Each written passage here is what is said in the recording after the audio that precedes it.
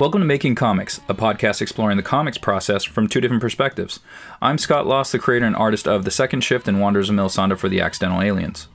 And I am Keith Foster. I am a managing partner at Invader Comics, and I write two comics. I write Kadoja and Three Protectors. Sweet. Yeah, all right. Well, I do things. Amongst those two things, you also drink beer. So what are you drinking this week, my friend? I'm a fucking polymath. I write comics and I drink beer. Multi-talented. Yeah. So I'm pretty stoked because I went to the beer store yesterday. My fridge is incredibly sparse. Like, until yesterday, there were 2 beers in there, which is just an all-time low. And, well, not an all-time low, but pretty goddamn close. Yeah. A 3-year low. And I found all kinds of interesting shit to try, and this is one of them. The Breckenridge Brewery's Christmas Ale. So we're getting in the season, and I found some pretty groovy stuff to try here. Again, like more wintry kind of ales and beers, and that's what I'll be drinking these next few weeks. So this is a malty, full-bodied winter warmer. I believe it's 7%, something like that. So I can't think of the last time I've done a podcast with a power rating under 100, but today is that day. Because usually I'm drinking like 16-ounce beers at least 9%, but this is only 12 ounces at 7%. So yeah, I'm just going to try to sip this and enjoy it, and I'm about to find out how good it is while you tell me what you're drinking. Okay, so I have a 16-ouncer. Mine is only a 6% ABV, and it's... I don't know what the fuck this is. Okay, it's from Unsung Brewing Company. Hero Lore is the name of the beer. Okay, there it is. It's a sour ale with blueberries, red raspberries, and marshmallow. So I have no clue what I'm in for, but we're about to find out. How is that beer of yours? It sounds like a fucking mess. But yeah, it sounds all over the place. It sounds like exactly what I don't want, but that's okay. You like sours and I don't. No, I don't. I don't like them. My girlfriend just has a habit of going to Trader Joe's, and if she sees a can that I've never had before, she picks it up. And this was one of them. She's like, I see you haven't had this. Like, I haven't had it for a reason, woman. Anyway, this is really good. I think a name like Christmas Ale would make you think that it's like super hearty, but in fact, it's just a really nice malty beer. Okay. And I'm excited because I got 5 or 6, maybe 7 different kinds of beers, and the idea was these are auditions, and I can go back and get some more for whatever I like. What about you, man? What's your verdict? Honestly, not that bad. Yeah. Not overly sour. So the thing with sour beers that I don't like is the sourness. So this has some of it. There's like the acidity to it, but it's not overwhelming. And I think it's the marshmallow that kind of calms it all down. So I think that's a nice balance, actually. That makes sense. Yeah, not too terrible. All right, so we got the beers out of the way. What's the first thing you got done this week, my friend? Yeah, I like the idea of chronological order again. And I have 3 things. So I mentioned that I was going to hold one thing over from last week. And does this make it sound like a holdover from last week, because I had intended to carry it through, and then my mother came to town, and it was a holiday, and, I did a lot of things, and I ended up not doing it. But I expect that there will be a weekend ahead of me where I do this. I watched movies. This is a holdover from last week. So, I only watched like one movie technically last week, but I had watched... there was a run there. It was one of the weekends when I was alone. And instead of going to too many places or driving up to my favorite place like Arrowhead, etc., I decided that I just wanted to stay around and watch some movies, specifically kung fu movies. So that's what I did. I watched, I think on both weekend days, I watched at least 3 movies a day going through. I will mention vaguely that there is a specific type of kung fu movie I am watching that I'm not going to talk about, but the important part is the larger stuff. And the reason is because where I am with the second book in Three Protectors is that I've written a lot of the big stuff. We'll get to another thing on Three Protectors when I get to, a separate thing through the week here. But when it comes to writing, I've written a lot of scenes, and as of right now, the scenes have placeholders like a fight. And there's a big difference between a fight and describing that actual fight. And so what this has done is allowed me to inform that fighting. I'm going to say this again in a separate context, right? Like it's one thing to say there's a kung fu scene, and there's another to really get into the characters that are in the scene, the kung fu moves that are in the scene. And look, I'm not going to give anything away. This is public knowledge. At the end of Three Protectors Volume 1, fast forward 1 minute if you don't want to hear a spoiler. Yeah, that's a good point. Fast forward 1 minute. Go buy it on my web store, read it, and then fast forward a minute, and then come back and get that mystery minute. Okay, and then we'll pick up in a second. There's a victor, and then the masters basically say, and he's like, I'm ready to go home. Hey, I won. And he's like, we never said you'd go home when you won. You fight again tomorrow. Right? And that's how it is. So Volume 2 is going to pick up with that fighting, and we're going to resume that fighting. But I need to get the actual shades of those fights in, and I love surrounding myself with culture as I'm doing stuff. What I realized is I can get away with watching movies. I can, or watching TV. I can not feel guilty about doing those things if I think that they have the potential or they directly inform something I am doing. So that's generally why I am not a big show watcher, movie watcher, etc., because I don't really watch for entertainment. I watch for a fusion of entertainment and something that may inform a project I'm working on. If I get that, I'll watch stuff till the cows come home, and that's what I ended up doing. So I took down notes of stuff that was worth noting, and maybe I'll incorporate some of these things into future scenes. It's looking really good for some of them. I'll obviously figure out a way to twist them around, turn them into something else, and then make them mine. Right on, man. Yeah, that's always great when you're watching something and it's giving you inspiration, and even when you go out and seek something specifically for that inspiration, it's always good. And then when you get some extra tidbits, something you can use something later on, even better. Yeah, exactly. What about you, man? What was your first thing? First thing, I finished another page of Second Shift 13. When you were talking, I was trying to figure out if I had finished 2 pages, and honestly, I'm not sure.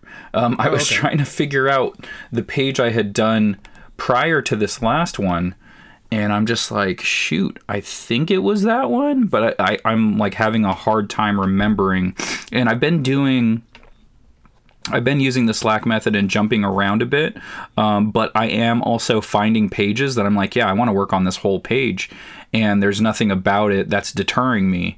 And lately, that's been a good thing. So every day has been a day where I'm like, yeah, I don't mind doing backgrounds. So I will tackle at first I'll be tackling all the people in it, and I'm like, yeah, I just feel like finishing this panel, so let me do the background in it. And so those are the best days possible. If you just find a page that you're into everything going on, and you can knock out the background at the same time, heck yeah, that's a win for sure.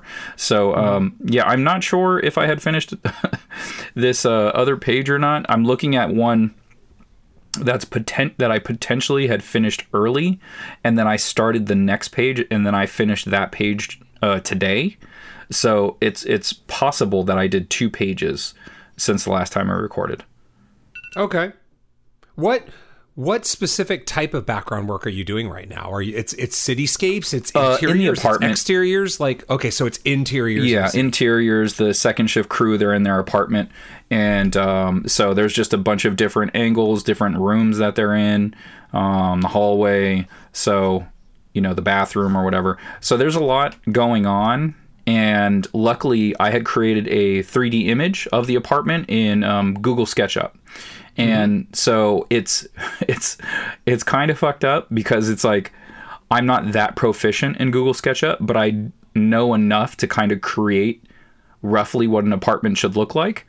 But as I'm putting those into scenes, I'm like, yeah, I made this hallway too skinny. I need to adjust this, and so I'm doing stuff on the fly. I'm just reworking it, and I'm like, yeah, I think that looks right. So I'm trying to find the right angles, and it's just me creating this model was to help me breeze through the interiors of the apartment way quicker, and it's doing it to a degree, but I'm also finding some things I need adjustments to. So also just taking pictures of stuff in my condo. It's just like, I live in a building. I have a bathroom. Let me take pictures of that. So that's also helping. One of the things with Google SketchUp is if your image has walls, you can't see through the wall. So like I'll have to delete the wall in order to get the correct view. And then sometimes there's just not enough space like to do that and maneuver. So then I'm still having to kind of just use my imagination and kind of fudge it. But I think it's all coming out pretty well. And I'm happy with how things are turning out for sure. That's cool, man. I mean, again, that's some pretty cool specifics around what you're actually doing. That's a step beyond just backgrounds. Yeah. It's cool, man. I'm tackling shit from different angles and, hoping I'm keeping a couple of these talking head pages interesting enough. And, I think I mentioned it on a previous pod that I'm also like, it's a pure talking heads page. And one of the characters is doing something in the page, but they're having a conversation. So the way I did it was I created an anchor image, just a full body image on the left side. And then on the right side, it's a bunch of talking heads. So it's just like, I like looking at this page. Like if I was just reading a comic book and I saw this page, I'd be happy with it. It's just like, cool. Yeah, it has a nice image on it. And, they have the conversation going and one of the characters is doing something in the meantime. So, it's working good. And I'm happy with my production and the speed that I'm going at. So I think I'm averaging about 2.5 panels a day right now. Wow. Yeah. Okay. That's spitting hot fire right there. Yeah, man. Dylon. Dylon. 5 best rappers of all time. Okay. So yeah, for me, my second thing, it's weird because the things I did this week were super interesting to experience. They're a bit harder to describe than the kind of things I've done recently or even in the more distant past. So I've worked on the novel a little bit. And where I am in the novel, the way the novel is working so far is that, last week I was into it and I was writing a scene and I kind of got into the scene, etc. And what I see that I'm doing is I wrote a page or two's worth and then I hit another stopping point. And the other stopping point was because I need to have something happen. Let's use this sci-fi example again, right? We know that my novel's not sci-fi, but I like using sci-fi for the examples. If I don't understand the type of science fiction I am doing, then I can't write the scene. It's going to be a really crappy scene full of either stand-in stuff that I have to fill in later, so why write it? Or it's going to be a scene where I just think of stuff and it may not even be relevant later. So it's just a waste of my time. So what I've found works best for me, at least for this novel, because it's just flowing differently, is that I run into these stopping points and then I just go on a huge ton of research. So similar to watching the Kung Fu movies to inform stuff, I am now doing a few interesting types of research that I can't get into on the podcast that are going to inform this scene in the novel and ideally inform just more than this scene in the novel. So it's been weird. I mean, the interesting thing is I'm still writing like 150 words a day right now, but the important work I'm doing is so much about the research I'm doing. So it's like I'm at a pretty much a stop, but I need to do the research because it'll make the pages that much more, productive and closer to the final version later. And I think that's the way that this novel's going to work. At least I think that's the way first drafts can work too. And in a way, I think it's an interesting model people can try for themselves as an alternate to the typical research, right? Like we've talked about research at length, I think, on this podcast, and that research can be seductive and you can spend all your time doing research only to incorporate, a couple words into your novel, even though you did a week of research or even longer. And what I try to do with my research is write until I need it in the book, and then I go for it. And then I, do the magpie thing, right? Again, Neil Gaiman said it best, so I think it's such a cool way of describing it. You research like a magpie, you pick out the shiny bits and then you just weave your own tale around them. And so now it's time to hunt for those shiny bits that I can make my own and build my own story out of. I haven't found them yet, and that just means I got to research more. And then once I get to the point where I'm like, there are the couple things I want, then I can go back, write this scene, and probably repeat the process again in anywhere from a week to 5 weeks, depending on how long this bit takes me. Yeah, a couple of things.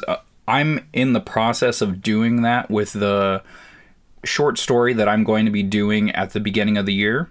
That third story that I've been talking about for quite some time, that's just been in the back burner. Yeah, I'm kind of doing the same thing. There's a lot of character stuff and like cultural stuff that I'm just kind of brainstorming, and if I come across something or think something pops into my mind, it's just like, oh, write that down. And I wish I had a like a giant whiteboard or something, and I can just have like a mad scientist just doodling on all the time, and like, okay, well, you need this, how does this connect, that type of thing. And it's interesting because some of the notes that we got back from Mike regarding the second shift, I woke up one morning and I was just brainstorming. Like, I woke up at 6 a.m.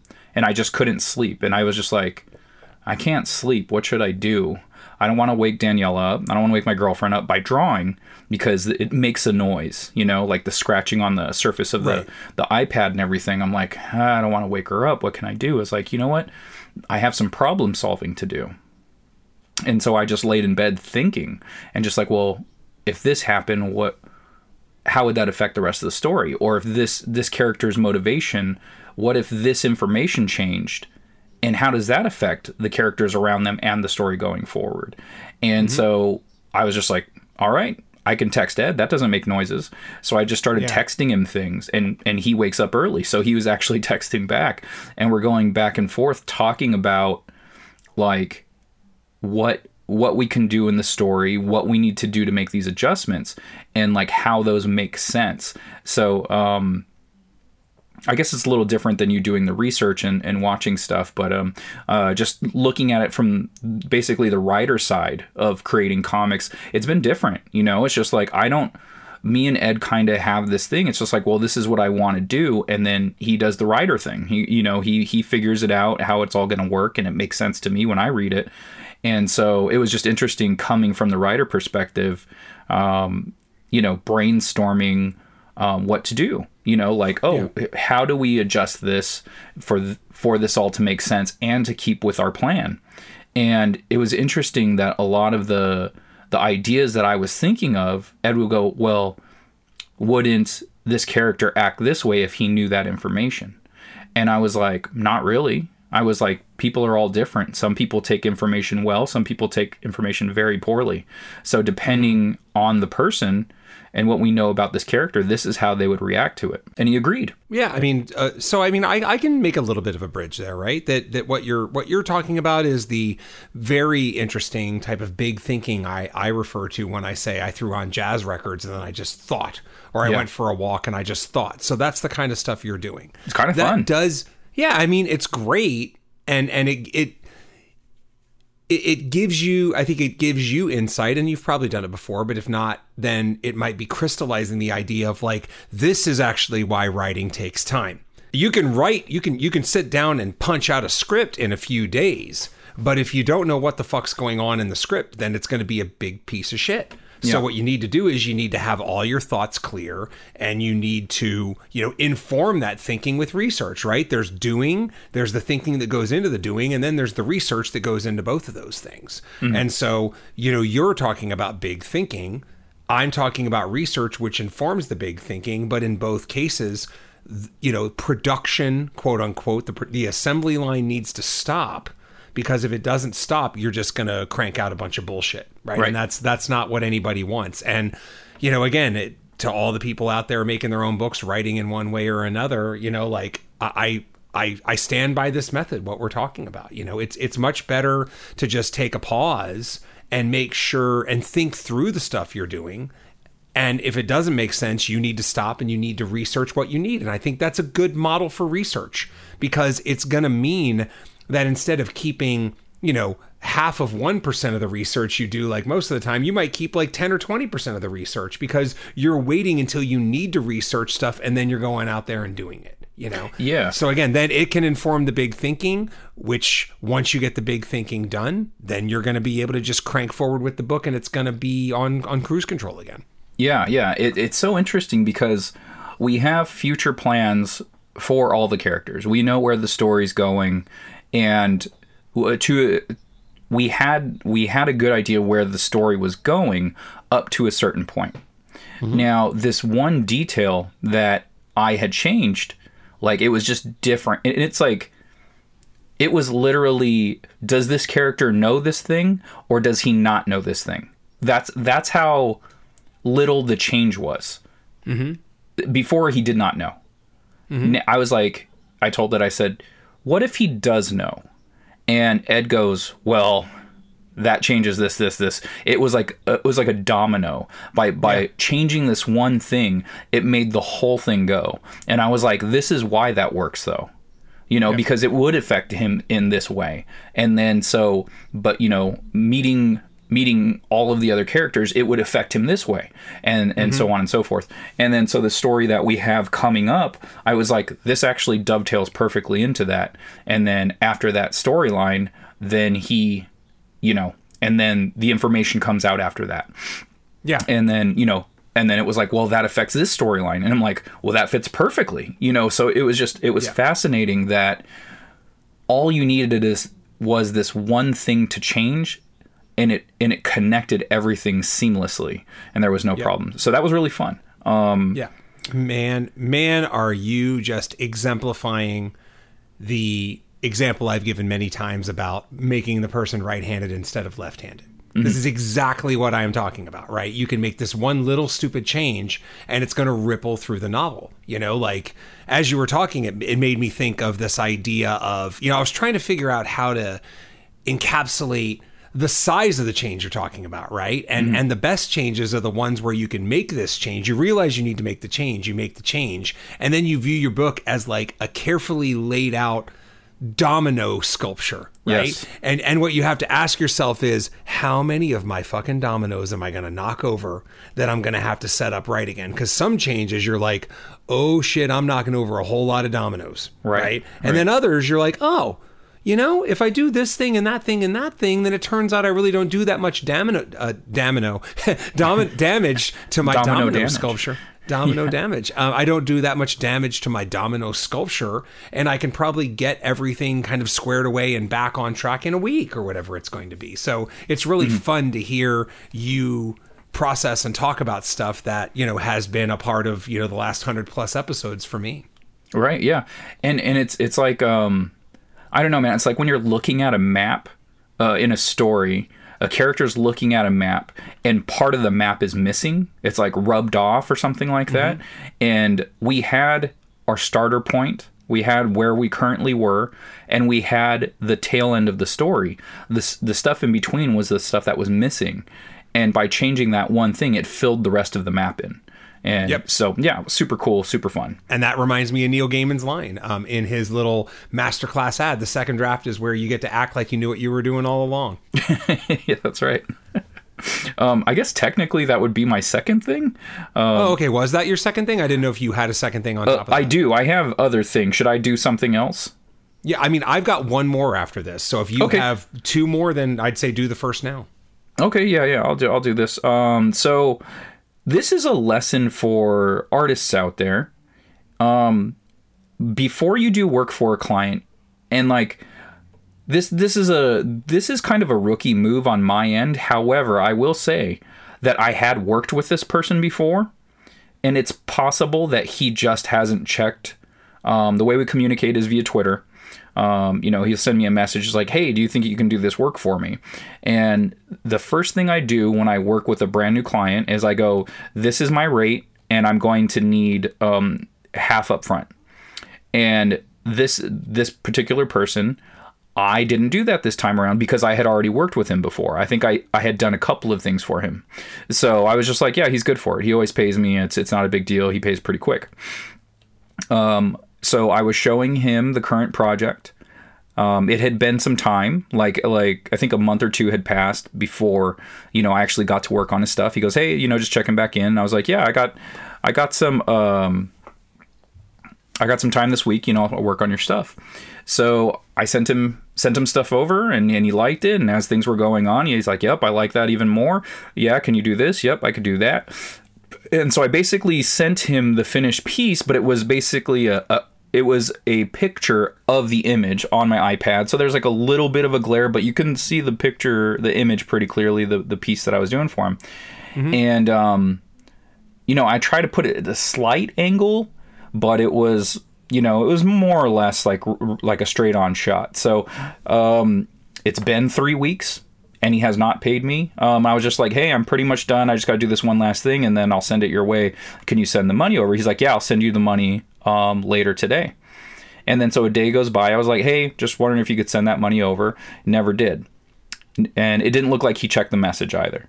So, you know, I would wait about 3 to 4 days. I would send him another message. Wait 5 days, send him another message. So I did that 3 times, still nothing. So just for you artists out there, even if you've worked with someone maybe once or twice, make sure you get paid up front, because you just don't want to run into this type of thing. If you've worked with them like over half a dozen times, I guess you'd be more or less safe. I have the guy I work with that, you know, I do commissions for, like one of my clients. I completely trust him. My wrestling, pro wrestling loot client, I trust him completely. I'm not worried about that.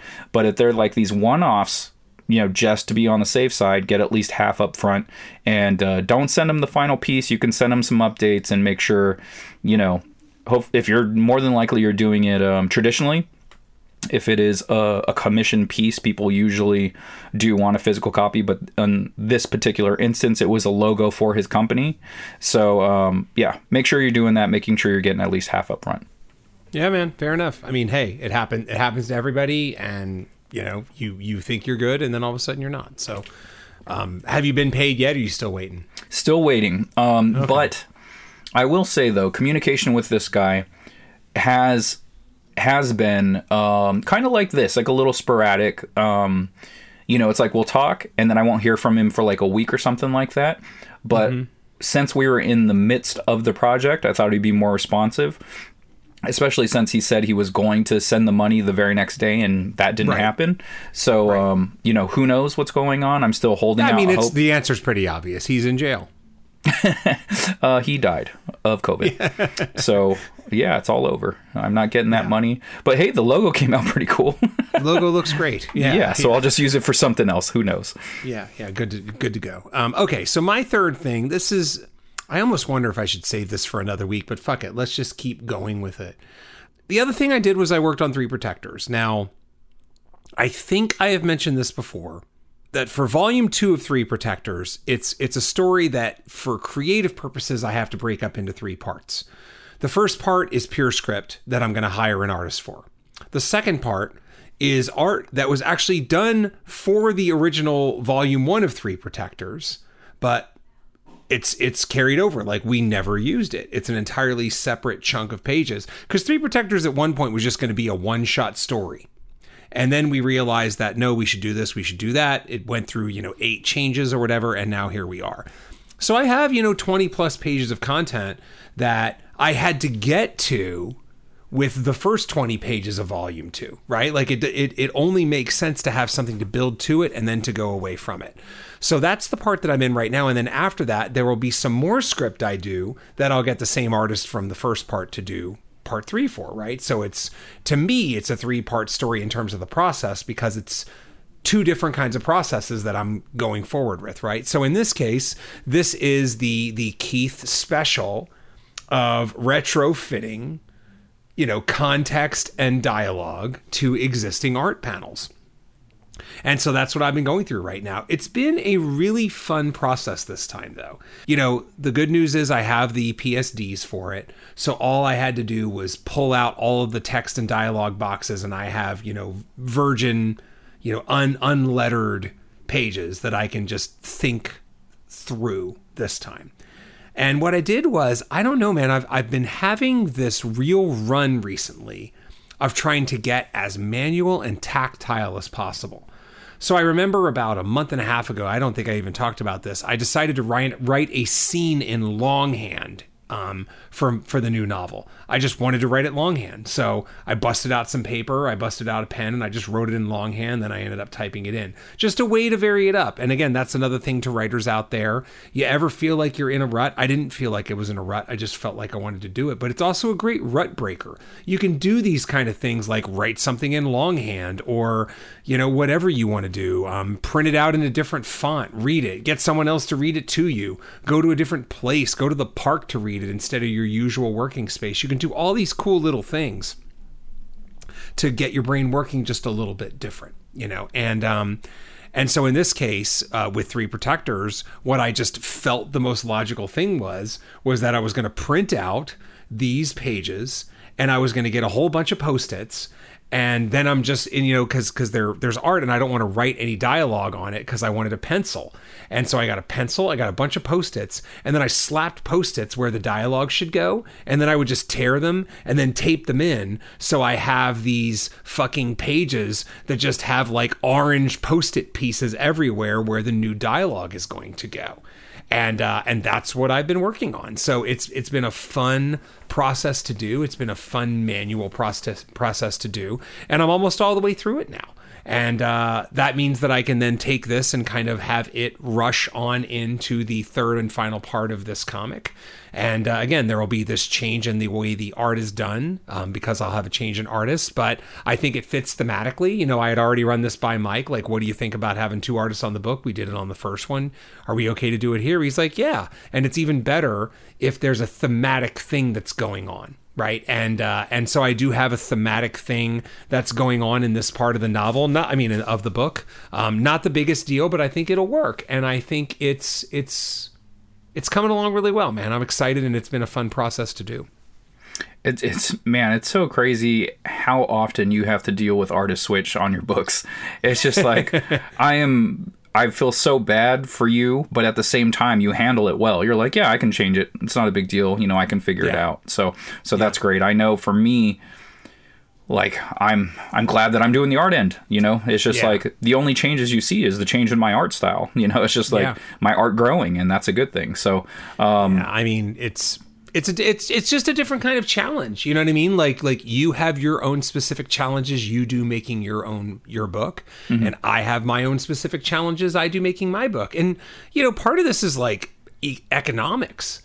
Because my logic is, if I find a way to repurpose 20 plus pages, 24 pages, if you take that by a page rate, you're saving a whole lot of fucking money, brother. And you get to add, again, for me, it's free to continue to try to rework this. And again, these pages are pretty cool. I'll show them to you at some point. I think you're going to like them, man. They work. They're by Mark Knopfler, who did, some of the pages in the first book, right? Yeah, this is the second half, right? He did the actual first scene, the one in front of like the Council of Serpents, like the Kung Fu match. Yeah. And then he did a couple. I think he did a couple of the final panels at the end. So he shows up in the absolute beginning and the absolute end. And then Rory is the one in the middle. And so Mark has a much bigger role in terms of panels in this book. He's going to have like 20 plus pages. And if I can find, and if I can find an artist that kind of even blends better with him, so be it. That'll be even cooler. Hell yeah. Yeah, that's awesome, dude. Yeah, man. Yeah. So no, again, it's all a challenge. It's all a creative challenge. I'm going to bring up something that I'm reading right now because I think it's a great, boy, would I love a certain edition of this. But if people aren't aware of it, there is a fantastic book. I think everybody's aware of this now because it's become a movie. Amazing book out there called Pride and Prejudice and Zombies. And when we talk about public domain, I believe this is a masterclass in using public domain. So people that aren't familiar with it, it is written by two people. It's written by Seth Grahame-Smith and Jane Austen because it's in the public domain, right? So what Seth Grahame-Smith did was take the original Pride and Prejudice and then change words, add things, and completely add a zombie killing story to Pride and Prejudice. It appeals to people with a very specific sense of humor, and I have that very specific sense of humor and entertainment. It is so in my wheelhouse and a fun exercise. So I've been listening to it again recently, even though I read it when it first came out, 14, 15 years ago. And Seth Grahame-Smith delivers the foreword in this. And he talks about how when he first started working on it, he would have the Jane Austen manuscript in front of him. He somehow figured out a way to load it in, and then he would put his stuff in red. And then what he would do is sometimes there would be big chunks of red and sometimes there'd be a single word. And he said then what he would do is he would zoom out to like a large 20, 30, 40 page view of the book to see how much black and how much red there was in there. But he had a very specific goal that he wanted to have a little bit of red on every single page.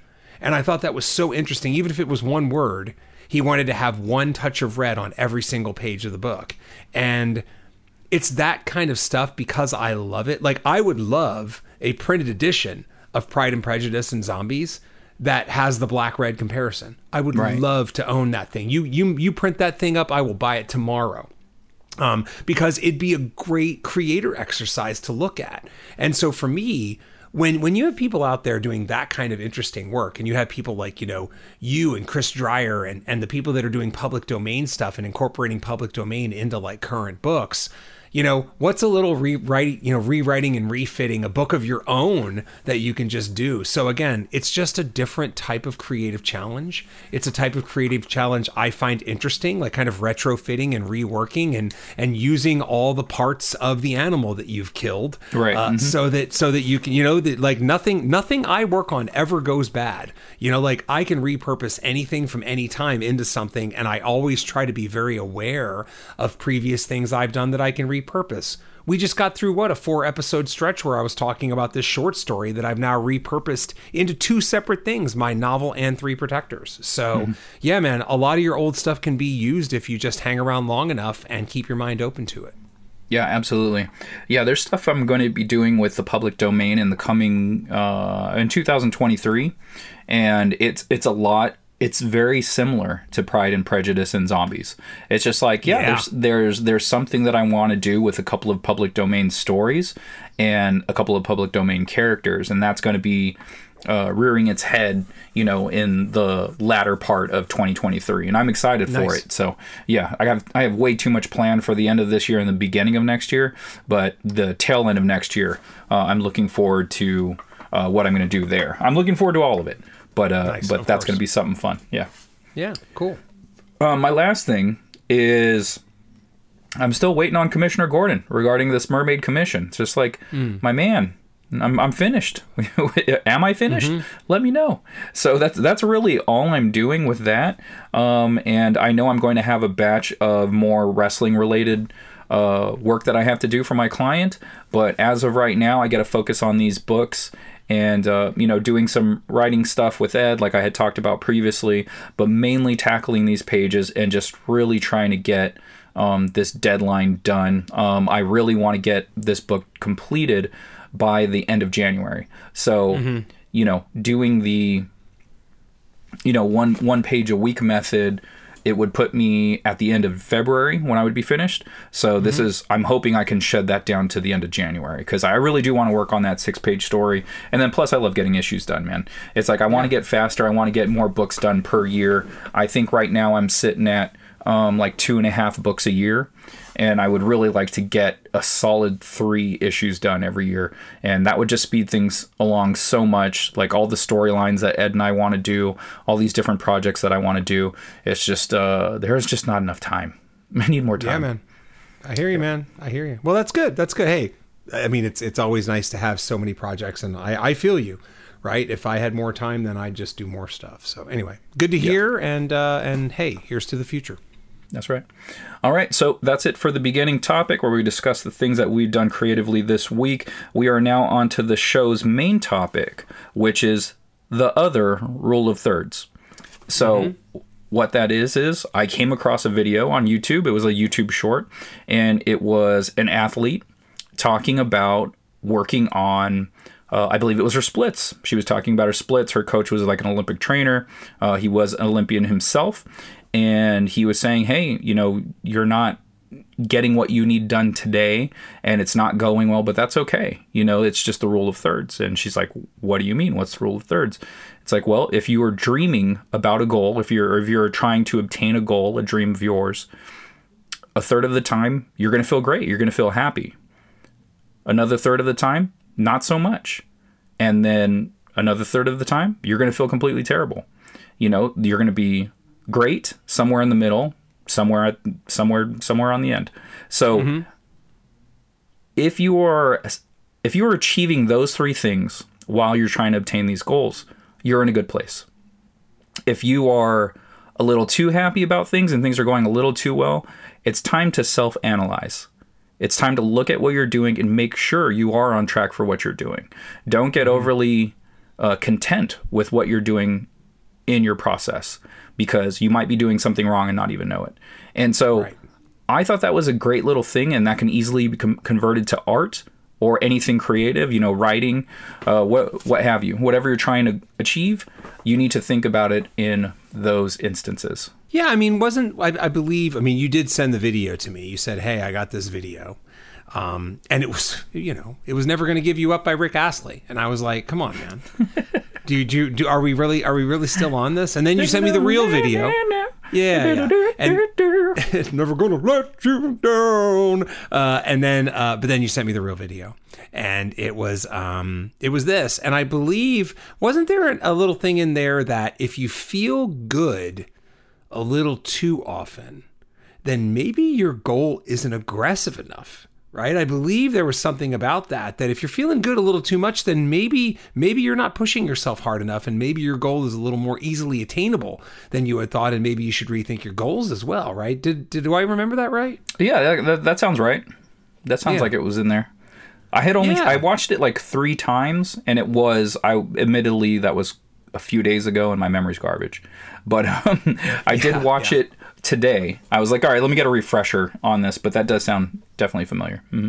Yeah, I think we were going to go into some personal stories about this too. And you know, anybody who's listened to more than 3 episodes of this podcast probably knows what I'm about to talk about, which is the no Vaseline comment. You think I felt good when I got that?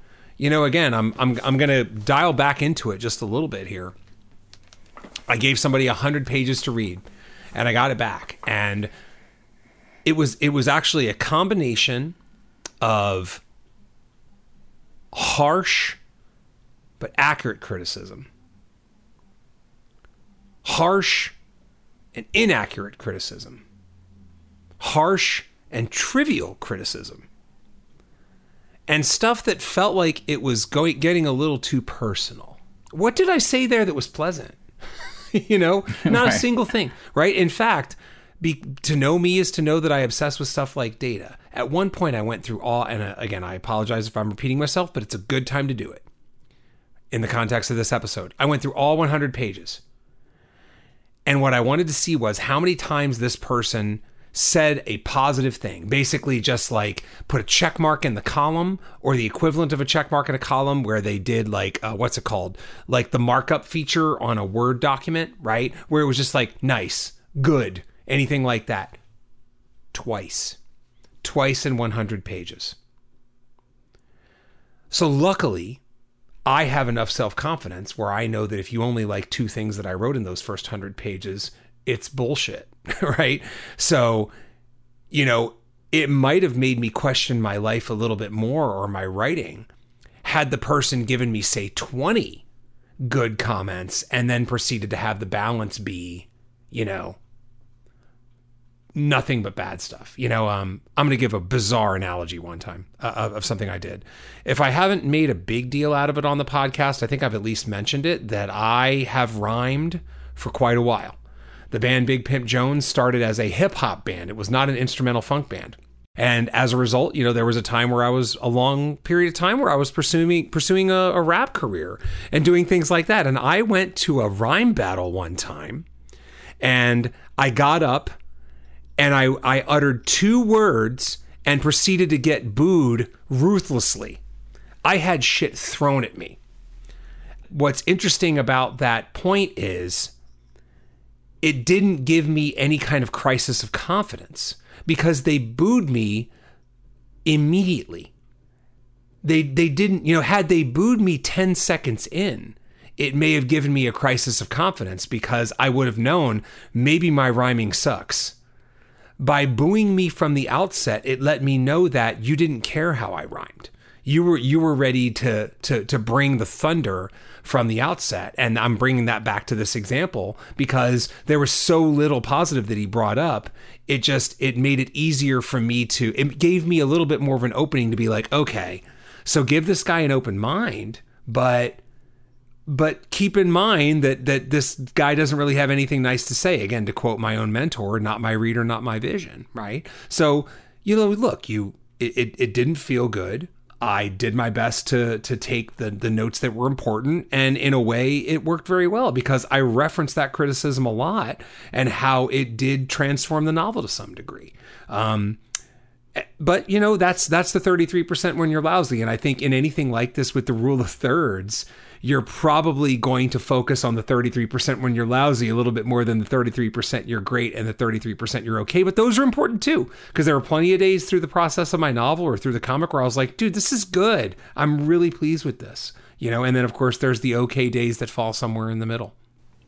Yeah, I have that same thing with like staying on the the editor train there, like having those critiques from Mike. It was just like, oh man, it's like we've been doing this a long time and I didn't even see that, it's just like, shit, okay, that's something that we need to work on. So that's something we need to fix. And it didn't feel good, but I also knew it was a fair criticism. Mm-hmm. And, but then I think I might have mentioned this on the last episode, the very next day, like I got a note from someone saying, hey, just want to let you know, I love the second shift. It's great. Let me know when the next issue drops. So it was just like, man, I got hit with some stuff that I didn't see coming, and it's stuff that we need to work on, and it was all fair. It didn't feel great, but it was fair. And then, the next day someone says how much they love the book. So it's just like, not that Mike was wrong, that information was true, but mm-hmm. there is enough there that people that read the book that enjoy it let you know. It's just like, hey, there's enough going on here that I enjoyed. They might not necessarily see those same criticisms that Mike had. Mm-hmm. They're reading it as a fan of comic books, not necessarily looking for something, and I don't know that Mike is looking for something specifically. I don't know his process. It's like, is he reading the book and then he notices some shit, or he's looking for something? Like, I don't know. I'm not an editor. I don't know the mm-hmm. process of that. So, and then just on the artistic side of it, like Second Shift 13 specifically, when I first started drawing the book, I was like, after I laid all the thumbnails out, I felt great about the thumbnails. I'm like, these all came out pretty good. They came out pretty fast. I like how a lot of these layouts look. They're just a little different from how I've been doing them, and like in a positive way.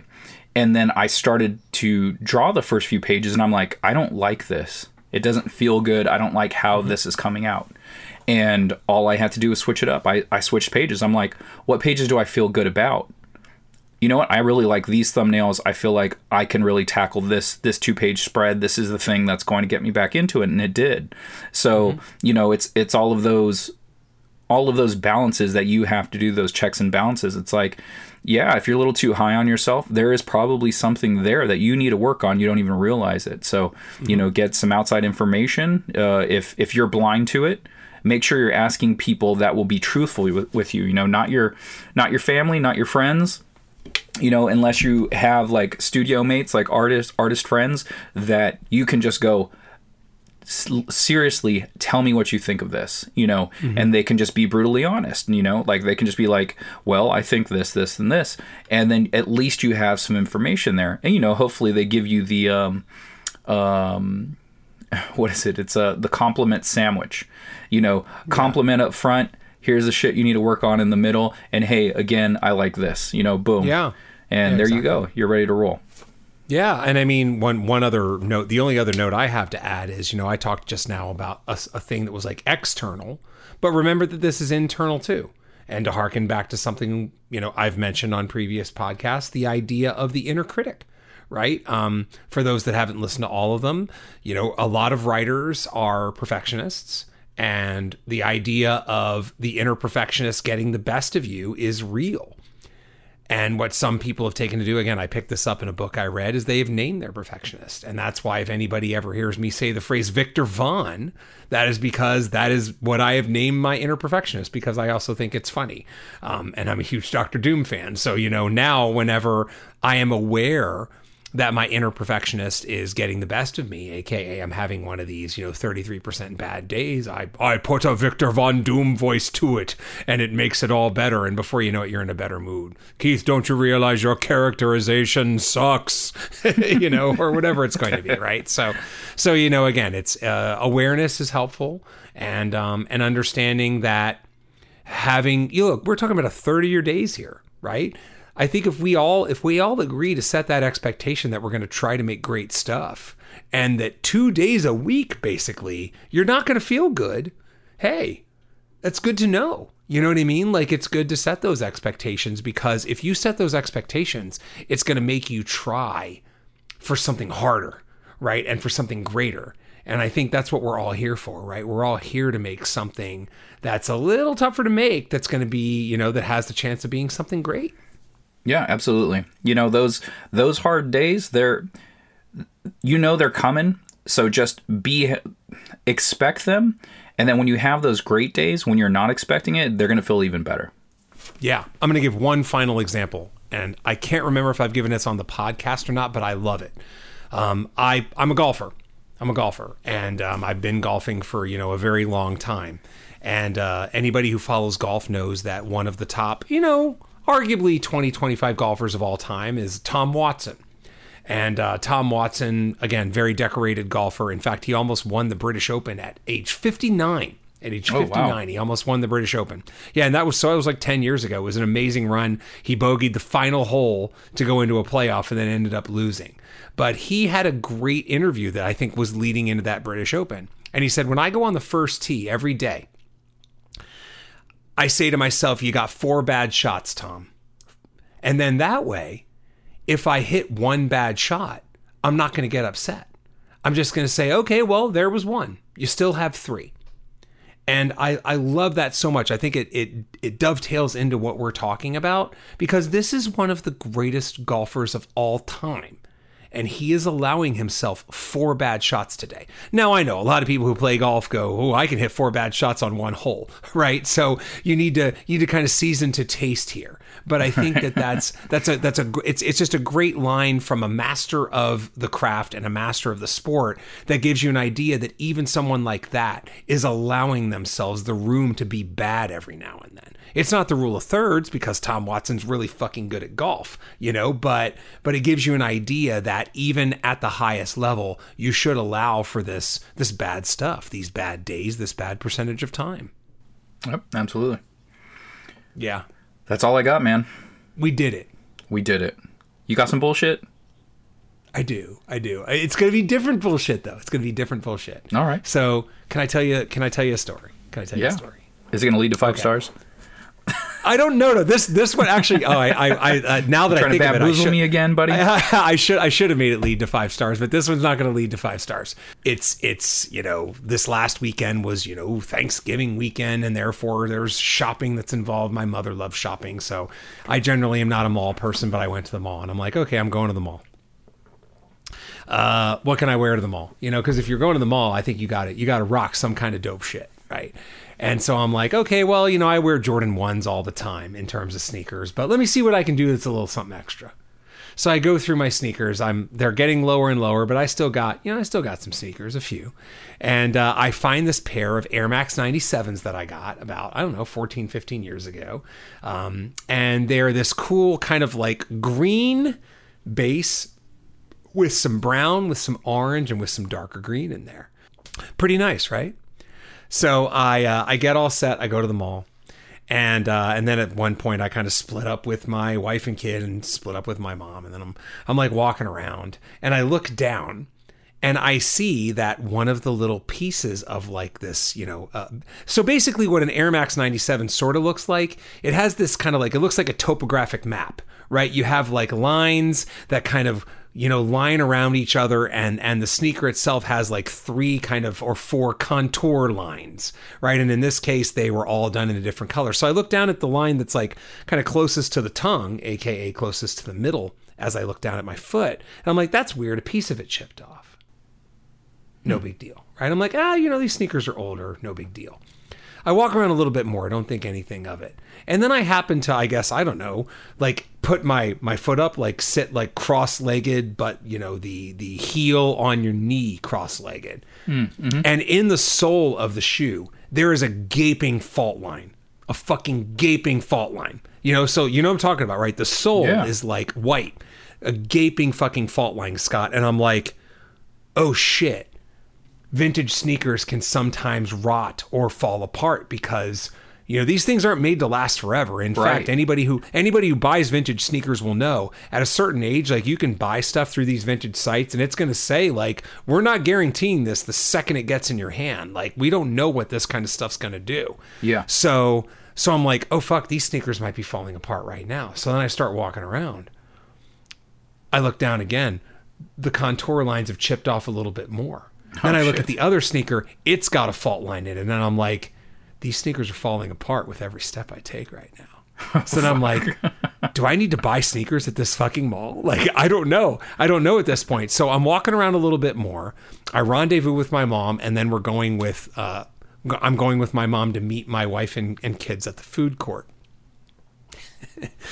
All of a sudden, I feel the back of one of my sneakers flap as I walk, and I'm like, oh fuck, it is like I'm talking like, I can feel it every time I walk, and I'm like, Mom, I think my sneakers are falling apart. I need to start walking slow. So I start walking like a 70-year-old man, dude. I start walking so slow. And then I'm like, so Mom, I'm just going to make it here. I was thinking of buying sneakers, but I'm not going to buy sneakers. I think we can make it, you know, no big deal, right? I swear to God, dude, I walk another 70 feet. The other fucking shoe flaps. And now I'm like, I mean, it's even worse. Like, I'm like, these soles are going to fall the fuck off in a mall, which is like the worst place because people rock their sneakers and shit to the mall, right? Yeah. Now I feel like a grade A dipshit. So I am not kidding. I am trying to play it off and walk with like the gangsta strollingest gangsta stroll. Right? But I still feel like I'm walking like an old man, and I can feel this thing, and I'm like, Mom, this is going to peel off. I'm like, I got to go buy a pair of sneakers. so I fucking make my way slowly, and I pretend to like stop and look around and do all this stuff. But in the meantime, I'm just like, please don't fall apart in front of everybody so that I just don't have soles on my sneakers. And then I managed to like get into the Foot Locker and proceed to like putter around like a half foot at a time as I'm taking these steps, and then just like stare at shelves, and I try to play it off cool, and then I finally find a pair that's like semi okay, and I bought those fucking things, and then I just threw the Air Max 97s in like the box and wore them around the mall. It was insane, dude, to have a pair of sneakers just completely like crumble to dust on me like that in such a short period of time. Yeah, that's wild. So I have a couple of stories that are similar to that. One, I sold a pair of Jordans that I had. I forgot the year and the model and everything, but I sold them on eBay. I had only worn them 2 to 3 times. They're really heavy. I like the way they look. They were my color aesthetic. It was just like black and gold, black and yellow. Yeah. Black, yellow, white. I was like, yeah, that's Dude, my shit. I'm a black, red, white guy. I love black, red, white. So yeah. So I was just like, oh, I'll buy these, you know. And I wore them a couple of times, and I was like, these are heavy as fuck. I don't know that I like them all that much, but hey, they're cool looking. Maybe they'll be worth something in the future. So I just wore them a couple of times and boxed them. I'm like, you know what? I can throw those on eBay at some point and you know, sell them for whatever. I think I made my money back for what I paid for them. But when the guy got them, and some years had went by. Not a crazy amount of years, maybe 5, you know, so not nothing too crazy, right? 5 to 7, maybe, I don't know. And so I threw him on eBay. The guy got him. He goes, hey, got the sneakers. They look great. But did you color them? Like, was there some color fading and you like colored them back in? I was like, no. I was like, I literally wore them like 2 to 3 times at the very most, and just never wore them again. They were too heavy for me. They weren't that comfortable. I didn't like them. Mm-hmm. And he goes, oh, okay, no big deal if you did. I just wanted to know because the color seems to be chipping off them. I'm like, I'm sorry, my man. I'm like, I didn't do anything to them. I swear to you. So yeah, and that's not a very long period of time where something was going wrong with them. And another time was I had a pair of Kobe's I got off of eBay. They were slightly used. They were in pretty good condition when I got them, and I think they were like 5s or something, and I got them for a good price because they were pre-owned, and I was just like, okay, cool, yeah, I'll get these. And so they were like my walk-around shoes, like my whatever shoes, and so I had them for a few years. They were dirty. I just threw them in a bin. They're just random shoes to wear. So me and my buddy Ramel, we were out hiking, and he goes, hey, bring some shoes you kind of don't care about. They're gonna get dirty and messed up probably or whatever. So I was like, you know what, these are pretty old. I'll just bring them with. And those fucking things fell apart, man. Like the same shit happened. The flat tire in the back where the back started peeling off, and then I just didn't have a sole on one of my shoes. And thank goodness I had brought hiking boots as a backup. They're just heavier, so I just didn't feel like wearing them, and it was really hot. And I was like, hey, basketball shoes are easy to slip on. They're breathable, and, compared to boots. And so, anyway, those fell apart hella quick. And, again, those weren't terribly old. Like they were, there was some time there, but they weren't 97s. And, those fell apart too. So I hear you. These are definitely not meant to last. They have a shelf life, literally. And, once you go past a certain time, they just start coming apart on you. Yeah, I mean, I'm gonna make a point actually now to rotate a lot of my sneakers and just make sure I wear them, just in case.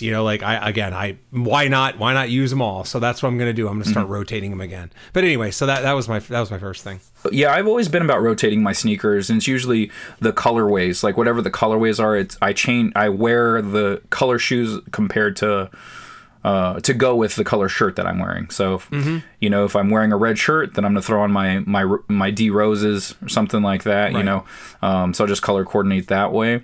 And I am going to take your advice you gave me a while back.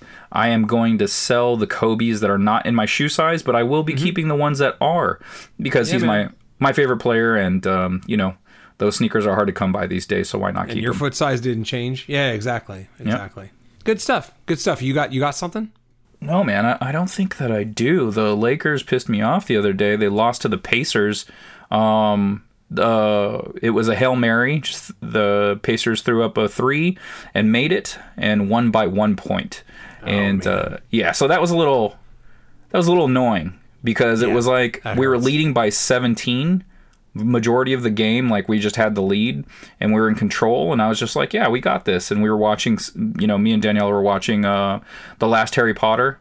Deathly Hallows Part 2. Deathly Hallows, Part 2. And so we were watching that, and then so I was watching the game in the corner of my eye, and then they fucking lost, and I was just like, God damn it. And I just turned that shit off, and just annoying. You're like, I hope Voldemort wins. Can Voldemort shoot someone on the Pacers? Yeah, exactly. Yeah, give a fucking curse. Okay, well, I have one more stupid thing, which is, this, maybe you do actually, but the development I live in is right up against a farm. I do know this. Right. I smell it. Yeah, the smell is one thing, but sometimes we just get this plague of flies. Oh, I have not experienced that. But yeah, man. So sometimes the flies are pretty bad. I mean, it's been kind of warm, and we've just had this run of flies. So you can't really leave any doors open without a goddamn fly coming in. So as a result, we had this sad fly swatter. And, the fly swatter had gotten like torn and stuff like that. And, leave it to people's mothers. Like mom was like, you still use that fly swatter? And I was like, fuck, I probably do need to buy a fly swatter. You don't even think about it, but Yeah. And the flies, it was a really pathetic fucking fly swatter. Like it had torn and we had taped it, and it was like, we had the wire thing. So, I mean, mom was definitely within her rights. But then she happened to say it, and she's like, no big deal, whatever. And I'm like, I probably should buy some fly swatters. So I looked on a website, and I found some fly swatters. I was like, these look good. They're like a one piece of plastic. They don't have that fucking wire coat hanger thing to them. Okay. They're one piece of plastic. It's a little floppy plastic probably, but one piece of plastic. And it prided itself on how it has like 976 killing spikes on this tiny fly swatter. It's like, yeah, man, fuck flies, right? So I got a couple, and I got them in the house. Motherfucker. Like, I'm on a spree. I'm on a spree right now. Like these fly swatters are like +3 to attack. You know what I'm saying? Like they're +3 to attack and they roll for double damage because we are fucking up flies in terms of this house right now. Like we have like the wand of swatting that imbibes with magical powers. So anyway, it's been great. Like the tables have turned and now we're on a rampage. So yeah, man, it's been great. Just, hey, these were 2 bullshit things that have been nothing like any other bullshit I've brought in a while. So that's why I wanted to bring them up. This is true. Oh, speaking of, you brought something back to my memory there. Me thinking about being in your area, and one of the things that I love in your area, Farmer Boys. Yeah. So we apparently have a Farmer Boys not too far from us. I think if I remember correctly, it's somewhere in San Marcos. So It's not too far of a drive. And I remember we were going. I think we were going to I had a checkup, like at the doctor's or something like that. And then we were driving out of the area, and I was like, holy shit, is that a fucking Farmer Boys? I got so excited. And she goes, yeah.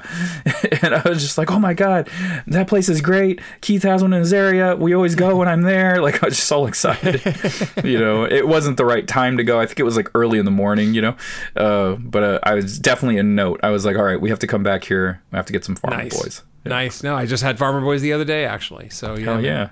Good stuff. Right on, man. Okay, hey, I think we did it. That's all the bullshit. We did it. All right. Well, hey, you can find me at Scott Lost on Twitter and Instagram, SCOTTLOST, and Facebook.com/Scott Lost. Yeah, for me, it's Keith_Invader on Instagram. That is if you want everything I do, me, pictures, books I like, etc. And then I also have at Kadoja Kaiju, which I barely post anymore on it because I filter everything through Keith_Invader. But it is giant monsters, and if you like only giant monsters, then that's the one for you. And you can find my books at accidentalaliens.com, Second Shift, Minimum Wage Superheroes, and Accidental Aliens. All right, Let's try that again. Second Shift, Minimum Wage Superheroes, and Wanderers of Melisanda, Anthropomorphic Dinosaurs versus Humans. You can find those at accidentalaliens.com. Yeah, KeithRFoster.com has a bunch of things, including a web store with my 2 properties on there. Kadoja, that is Giant Monsters Meet H.P. Lovecraft, and 3 Protectors, which is Kung Fu in Space. And you can contact us at makingcomicspodcast@gmail.com. If there's anything you want us to talk about, if you have any questions, comments, concerns, anything we've talked about you want us to go into further, we just mentioned it briefly, or if there's a subject we haven't broached yet and you want us to talk about that, hit us up at makingcomicspodcast@gmail.com. Yeah, and then a couple things from me, right? I got no story this time, so I'm just going to say, go to Apple Podcast and give your boys 5 stars, okay? We're more than an hour in.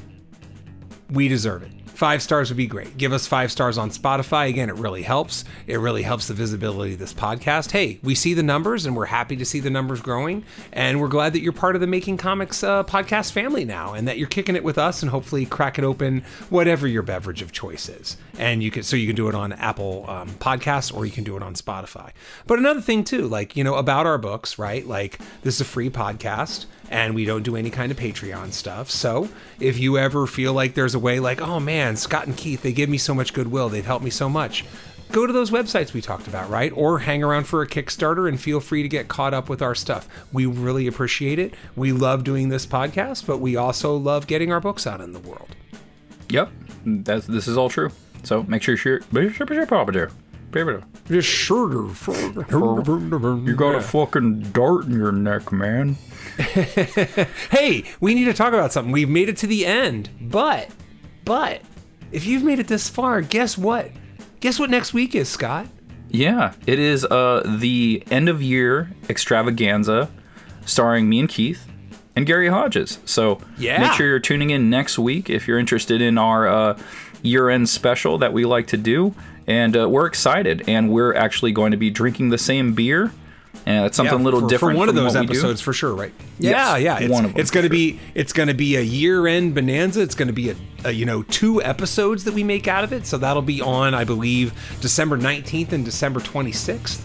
So you can, hey, as you get ready and ramp down or ramp up for the holidays, whatever you're doing there, then you can kick it with us, and we can talk about the things we really loved this year across all kinds of genres. And hey, if you want a refresher on what we thought about last year, go ahead, man, dig those out.